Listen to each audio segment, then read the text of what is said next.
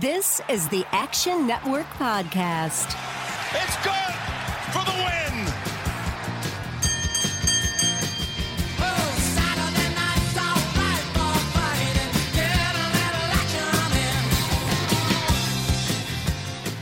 Welcome into the Action Network Podcast. This is your UFC Fight Night Vegas 49 betting preview. Brendan Glasheen of the Action Network. Very pleased to be joined by two contributors to ensure that you will get the best analysis for this coming weekend. Sean Zerillo, Action Network senior writer. He's also an MMA betting expert. Also joined by Billy Ward, MMA analyst and former professional MMA fighter. Gentlemen, I hope you're both well. Looking forward to doing this every Friday. We have a lot to get to. The main event, our fight of the night, favorite underdog bets for this weekend's card, favorite prop bets. Billy has insight on the DFS side of things, if you're into that sort of thing. And also best bets to wrap up the show here on this UFC Fight Night Vegas 49 preview. Let's dive right in. Sean, let's explore the main event. Bobby Green, Islam Makhachev. What are your opening thoughts? Yeah, if Bobby Green wins this fight, he is a made man for life. Taking this on 10 days notice after winning on a pay-per-view main card. Don't believe he's ever beaten a ranked opponent before, and he's actually the biggest underdog in an UFC main event in the past 5 years. Anthony Smith was plus 550 in a title fight against John Jones. Now he can jump over the line against everybody at 155 since he was willing to take this fight. Wins it, probably gets a shot either for the title or against Conor McGregor in a big money fight. Makhachev, the uncrowned champion at lightweight. People have considered him the best 155er in the world for the past year or so. Does he deserve to be minus 900 against anybody? Yeah, against some people, but maybe not against Bobby Green, because Green has some tools to win this fight and at least make it competitive. Now, this may just be a levels grappling match. If it's minus 900, he's going to need to run through him and sub him immediately in round one. Otherwise, things may get a little hairy the longer this fight goes. Makhachev, tons of pressure, great wrist control, excellent grappling. But Bobby Green keeps his hands really low, good at defending takedowns, good submission defense, and he's great at boxing while moving backwards, which is something that Islam hasn't really had to face in the past. Now, Islam, one thing he does do really well on the feet is manage distance. Used to be a bit more reckless. You've seen him get finished in the past when he starts running around the cage. But now he's much more composed. He's good at either being all the way in or all the way out. So knows how to control his range, left high kick, left overhand, which he can use to get an overhook and get into the clinch against the cage. Don't love this fight being in a small cage for Bobby because Islam is so good with everything he does up against the fence. But that said, he's just kind of a dog, and he makes himself a dog in every fight. And if he's able to keep this close and get things to the later stages of the fight, I think Islam may be able to tire out. You know, we've seen him tire against Arman Sarukian, who's the only guy who's been able to keep it close against Islam. So if Bobby's able to fight the hands, get back up to his feet consistently, it may start to wear on Makhachev eventually. So I have Bobby Green winning this fight 19% of the time. I think his money line should be closer to plus 400. You can take him at plus 550 or better. I think that's a worthy stab. And on top of that, I think he makes the fight competitive. I like the over 1.5 rounds at about minus 160. Wouldn't really play it much past that. It's gotten steamed up over the past week, gone to 2.5 in a lot of places. But I think he keeps the fight competitive, lasts at least 7 minutes. If you want to get really crazy, Bobby Green to win in round 4 at plus 5,000, to win in round 5 at plus 6,000. I do think a good amount of his win condition is tied to Makhachev gassing late and Green perhaps bopping him when he's behind on the scorecards. So that's how I see it going down. Billy, am I too crazy for going with Bobby Green, or does he have enough dog in him to make this a fight? No, Bobby's definitely a live dog here. I think he should be, as you said, about closer to 400 or so. I'm not looking to bet Bobby straight up, though. What I'm looking at is this fight to go to a decision. We're seeing Makhachev by decision at 330 and the fight to go to a decision 250. I really don't see Bobby getting finished very easily. I've got it here. He hasn't been finished since, it looks like 2016. Was the last time anyone finished him, and that was Dustin Poirier. And he hasn't been submitted since 2009 against Dan Lozon in Affliction, if anyone remembers that promotion. So, Islam's best way of getting the stoppage is definitely a submission, but Bobby is not an easy guy to do that to. And I really like his ability to get back to his feet. So I think that can extend the fight. I don't see how Bobby finishes Islam unless, like you said, he gasses out real hard. But for it to go all the way to a decision, I think that should be a lot less than the plus 250 we're seeing. Yeah, plus 350 right now for it to go to a decision. One thing to note on Bobby Green, folks, over 1,400 significant strikes in UFC lightweight competition. That is the most in divisional history. So he does have some things on his side. But again, as Sean mentioned, you can find most of his numbers. You can find him at plus 575 on BetMGM, plus 600 on DraftKings to take down Makhachev. So that is our opening thought on the main event. Folks also want to get, dip their toes a bit, Sean, into some underdogs potentially. What are some of your favorite underdog bets on this card? Yeah, I'm going with Rong Zhu. This guy's listed at 21 years old. Billy and I have debated his actual age. He's going with some pink hair this week. This guy looks like he could be pushing 30, not 21. That said, I don't think that's necessarily a bad thing. I think he's more in his physical prime than he might appear, given the number on his age that's listed. The big discrepancy in this fight for him is size. Bahamondes has, I believe, 6 inches of height and 4 inches of reach. He's good at using his range weapons too. Can probably kick him from the outside.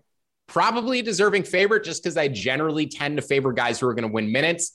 And generally speaking, volume is what's going to win you the minutes.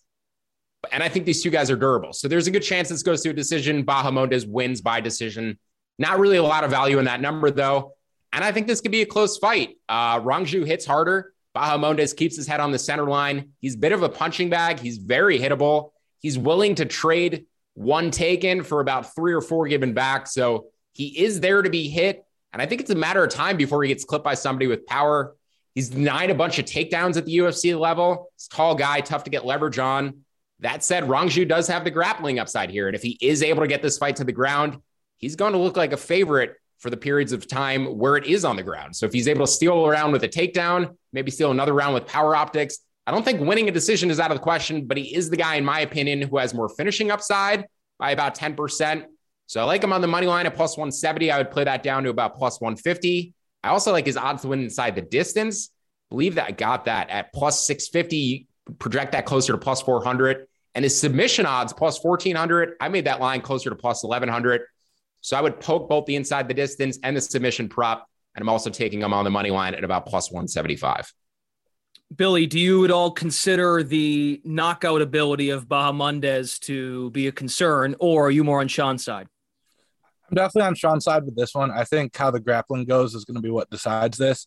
I've got the numbers here. It looks like Bahamondes denied 12 takedowns from Roosevelt Roberts in a fight, which is pretty ridiculous. But Rong Zhu went 8 for 12 across his 2 fights in his UFC career. So there's definitely going to be a lot of attempts. Whether Rong Zhu can convert those or not is going to be what decides this fight. I think the smaller cage helps him here. He's given up a lot of reach, but there's not really anywhere for Bahamondes to run or keep the distance in the smaller cage. So I see Rong Zhu getting inside and being able to drag him down at least a couple times. Whether that's enough to win the fight or steal enough points, that's going to be what decides it. Anything else to add here, guys, on this particular one? Each of you this is your favorite underdog bet for the weekend? I've got another one that I was going to throw in there. Go for it. Yeah, Arman Petrosyan. His line has dropped from 150 to about 135. I still see some value here. He looks like a very strong striker. I watched his Contender Series bout, and he's facing Gregory Rodriguez, who should have the grappling advantage. But Petrosyan was able to get back up to his feet pretty much immediately every time he was taken down in his Contender Series bout. He also had most of his pre-UFC bouts in Russia against a ton of really tough wrestlers. He's training in Dagestan with, Khabib and all those guys. So I think his wrestling and his get back to his feet ability are at least going to give him enough of a chance to make this a stand-up affair. So I like him at plus 135. I'd bet that as long as we can get plus money. He's also plus 200 at DraftKings to finish by TKO or KO. That's probably where most of his win condition is coming from. I don't really see him winning a grappling affair. So I'm going to sprinkle a little bit on the TKO prop as well. All right, once again, we're getting you ready for UFC Fight Night Vegas 49. Moving on to the guys' fight of the night. Arman Tsarukyan taking on Joel Alvarez. And you can find odds, of course, at whatever book you'd please. And right now on BetMGM, you can get Tsarukyan at minus 225, Alvarez at plus 180 on the money line for this particular fight. Sean, why does this fight in particular stand out to you aside from the main event, and what is your favorite way to play it? Yeah, these are two big lightweights, and the reason I love this fight is I think either one or both of them are future title contenders. Two very high upside prospects. I think they're at the bottom of the lightweight rankings. Now, this is a pretty binary matchup to me in the sense that Alvarez is the bigger finisher and Tsarukyan is a much better control point fighter. Alvarez also a bit of a berserker. He comes out crazy, and if he can't get the finish, I would expect him to start to fade. So Tsarukyan should be able to take over the second and third rounds pretty convincingly, I'd say the majority of the time. But the first 5 minutes are going to be really interesting because, like I talked about with my last dog, Rong Zhu, smaller fighter, but I think the more dangerous fighter. Here you have Joel Alvarez, who is a much bigger fighter, and I think by far the more dangerous fighter. And when you have that combination, you really have to take a look at finish props. 6 inches taller, I believe a 5-inch reach advantage. And in the cage, this guy looks like a welterweight fighting at lightweight. Some questions about whether he can make the 155-pound limit. I don't think it's going to be an issue this time. Otherwise, the UFC isn't going to let him fight at lightweight again, probably. Now, he tends to get a lot of hate because of the way he fights and the way he finishes fights. He's not a big minute winner, but he's just looking to finish you. He comes right at you with knees and elbows, makes the most out of his long limbs. He accepts takedowns. He doesn't try to stop takedowns. He accepts takedowns because his guard game is so dangerous. The way he switches off between arm bars and triangles, he'll put you in a triangle and start hammering you with elbows to the top of the head. The guy is an absolute freak in terms of his size, and he's incredible at using all of those tools. Now, Tsarukyan, we've seen him go against high-level BJJ guys like Davi Ramos, survive perfectly on the ground, never really was in actual danger of getting submitted. He was in some spots where I was questioning whether something was going to happen to him, but he never really showed himself to be in danger. I think he's a tremendous fighter. Had a very competitive fight on short notice as Islam Makhachev, took Makhachev down. So he's one of the best grapplers in the division. He might already be the second best lightweight in the division behind Makhachev. We don't really know. I think Mateus Gamrot can insert his name into that conversation. But Alvarez may not be the best matchup for Tsarukyan just in terms of how he pursues the fight early. I do think there's a chance that he's able to get Tsarukyan out of there. So I show value on his money line. I projected it closer to plus 160. I show value on the Tsarukyan decision prop. I projected that at plus 135. We'll get to my favorite way to play this fight in a minute because it does fall under my best props for this card. But I think Alvarez is definitely a live dog. And if you're looking at the money line side, look, it's come all the way down from over plus 300 to now sitting in that plus 180 range. Definitely think he's been taking money consistently. And I think it's probably the sharper money too. So Alvarez would be my side in terms of a money line, but I do think there's a better way to play this fight. I'm curious to hear Billy's thoughts too. Yeah, I'm leaning towards Alvarez on the money line, but my real interest in this one is from the DFS side. As Sean pointed out, Alvarez likes to accept the takedowns. So that can rack up a lot of points for Tsarukyan if he can end up getting the finish or even really just any win if he's able to get 3, 4, 5 takedowns. You know, takedowns are worth a lot of points with DFS scoring, so that's a big one.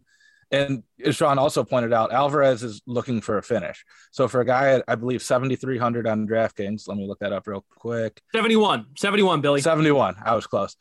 He's the cheapest fighter whose odds are anything better than plus 290. We definitely need to find some cheap fights in our lineup this time.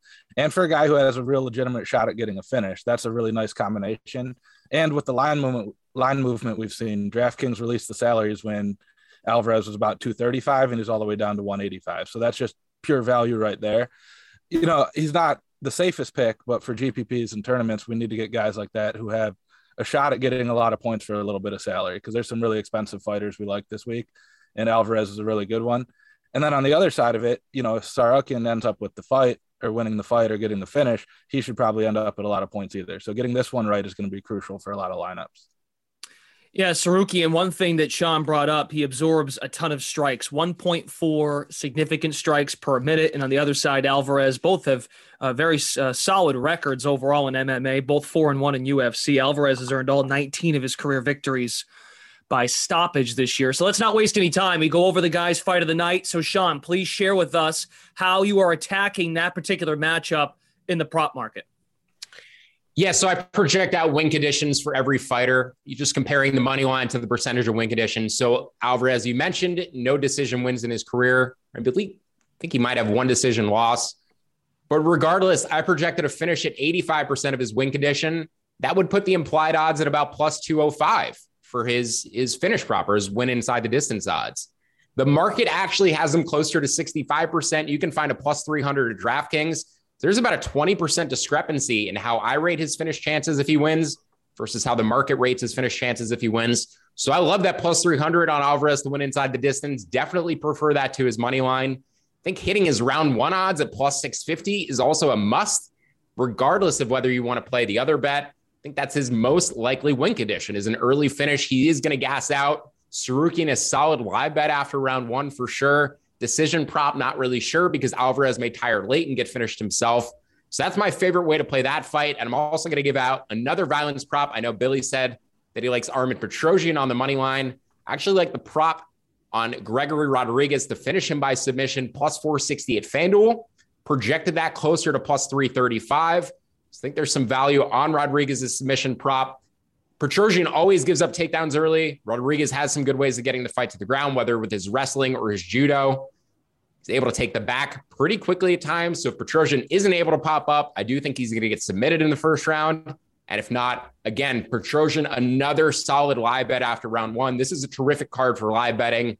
There's about 6 different spots that I'm targeting to fade cardio of fighters who fade after round one. All right, Billy, how about yourself? A favorite prop bet and maybe you have one or two that is it longer odds or one that you feel really good about?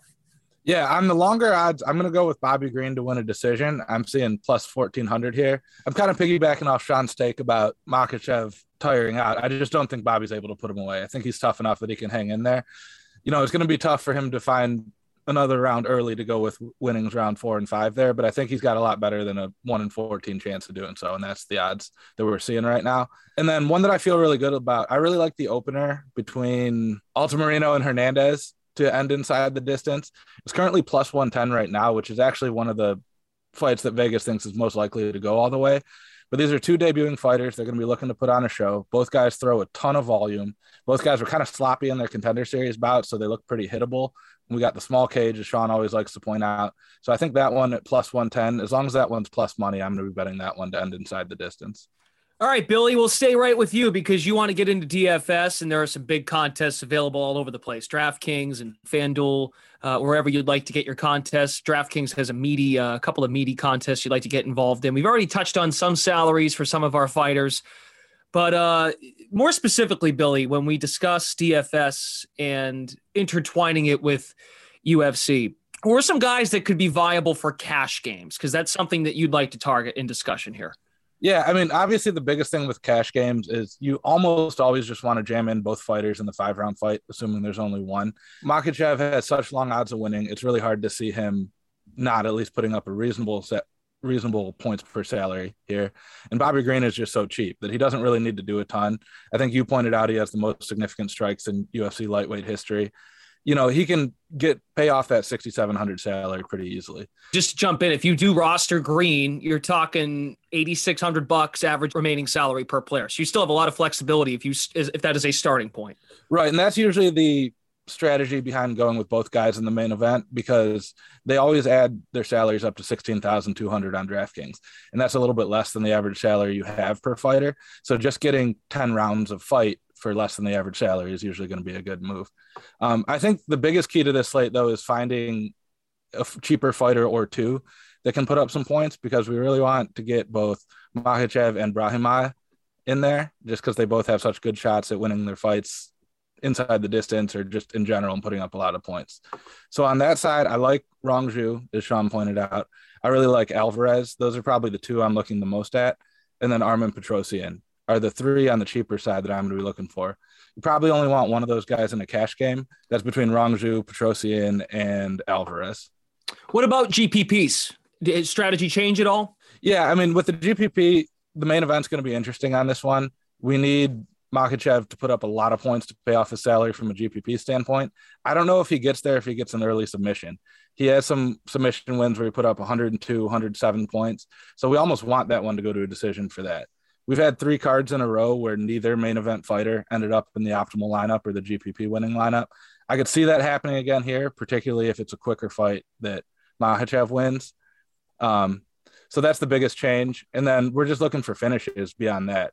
We've got a couple balanced fights in terms of salary with Serkinov and Turman and Hernandez and Altamirano that I think both have pretty good shots at ending inside the distance.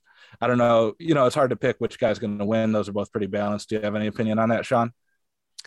Yeah, I wanted to comment on your 3 cash game plays and which one I'd choose actually first. So to me, Alvarez and Petrosian, if those guys lose, they're probably not going to score many points. Alvarez gets stuck on his back, doesn't really do much when he's losing fights. And Petrosian might just get submitted immediately or knocked out on the feet. So I don't really see those guys scoring. I would say Rangju, just by nature of the fact that fight's going to go to a decision and maybe a little more high volume, may get some takedowns too, even if he loses. He's probably going to have a safer floor than those other 2 guys.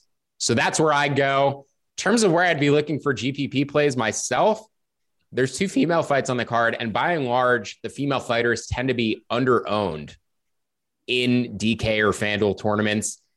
And the one in particular between Pascual and Nunes, the rare over-under 1.5 in a WMMA fight, I think I'm probably going to end up having one or the other in all my lineups. Nunes live for a round 1 knockout, but she also has terrible cardio. Another live spot where I'm going to be looking on Pascual. And I think she's very live to get a finish on the ground. So either or between Pascual and Nunes, I think are good spots to kind of differentiate yourself in the field, especially when you only have 11 fights on a card and need to find ways to be unique.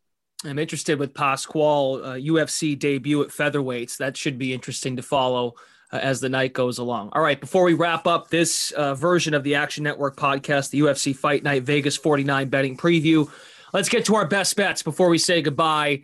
This can be anything, guys. Money line, prop, a total. You can talk about something you already did, but if you have anything else to add, each of you give one bet, your best bet for the weekend. Billy, we'll go to you first.